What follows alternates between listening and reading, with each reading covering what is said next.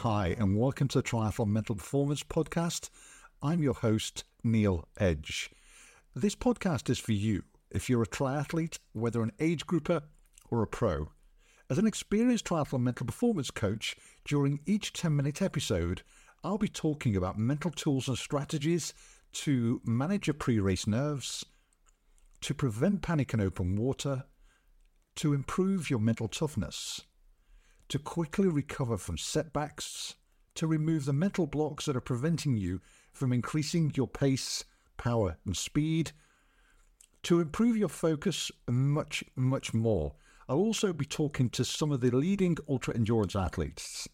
Each episode will be in your favourite podcast platforms every Monday.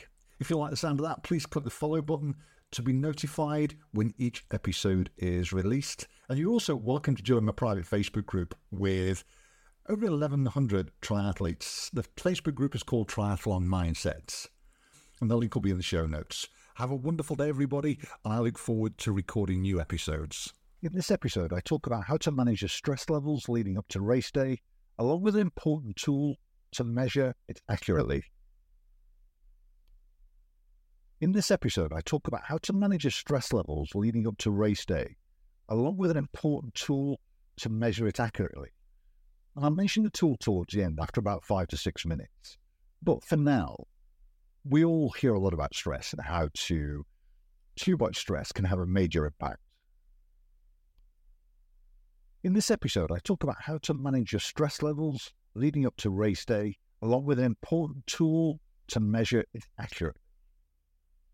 Now, you hear a lot about stress and the importance of reducing stress, but the key with all of this is how we can measure it. And there is a tool that I'll mention towards the end after about 5 to 6 minutes, which I'd recommend everybody use, so that you really do have a more detailed understanding of just how stressed you really do feel.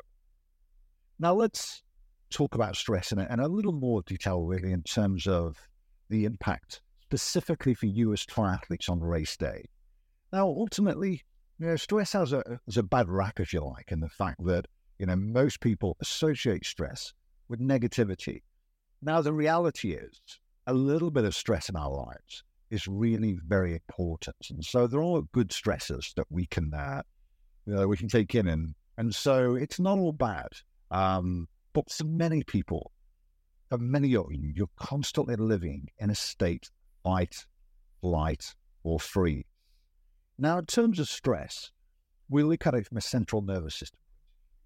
And think of it like this. You have your central nervous system as the umbrella, and then underneath that, you have two elements. You have the parasympathetic nervous system, which is responsible for what we call rest and digest in terms of mental performance. That's when you feel totally relaxed, totally rested. So if you think of it like a car rev counter, on one side, the parasympathetic, rest and digest, feeling totally chilled. On the opposite side, you have the sympathetic nervous system, which is fight, flight, or freeze. Now, unfortunately, many of you are living your lives in a constant state of fight, flight, or freeze, a constant state of stress, a constant state of worry, a constant state of feeling nervous about the future, about what is happening. And so super, super important that we reduce those stress levels for most people. And there are a multitude of ways that you can do that. I talk a lot about stress in my private Facebook group, Triathlon Mindsets, and you're welcome to join that. The link will be in the show notes to this episode. And if you're not already there, feel free to click the link there. And I talk a lot about things that you can do to reduce your stress levels leading up to race day. And that's a 3 to 4 week period where pre-race nerves, and for those of you who experience anxiety, that anxiety kicks in to a greater level. One of the elements, and a really important element, and there's a lot of nonsense around this, is sleep. Now, you will hear the number 7 to 9 hours that is a recommended amount of sleep. Now, that's all. It is a recommended number. However, to me, often it feels like that's just being pulled out of a hat. And I know that sleep researchers will argue with this, but I've seen lots and lots of research to indicate that you need less than that. Some people need more. sleep really does depend on the individual. It depends on your training load. It depends on a multitude of factors. And so, saying 7 to 9 hours is like the recommended daily amount of vitamin. There is no real concrete number. It really all depends on the amount of sleep that you need and at that time. But one of those variables within sleep that it really is very important that you do monitor, and so most of us have got Garmin's now, or you use the Wahoo or Chorus or whichever watch you're using, or the Apple Watch. One of the key metrics there is your level of deep sleep. Now, when you track that, your deep sleep should be between 10 to 16% of your total sleep. And if it's not, then you can Google, or you're welcome to ask me, and I'm happy to give you advice on how to increase that number.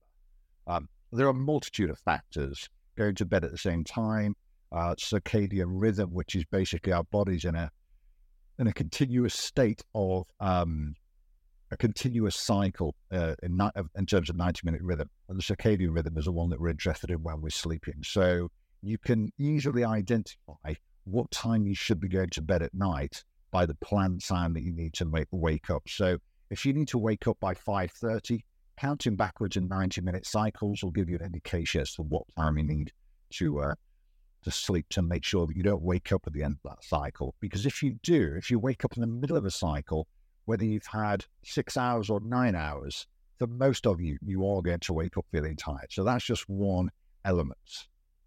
And there's a multitude of others, as I said. It's eating earlier, it's your hydration levels, it's reducing stress at work. And that's something that I also advise all of the athletes that I work with as a triathlon mental performance coach. If you do have a big race coming up, whether it's Ironman Maryland in a few weeks, whether it's Kona in October, or whenever that may be, 3 to 4 weeks out, try and backload any works that you have, any important meetings to after that race. And there's a multitude of other elements too.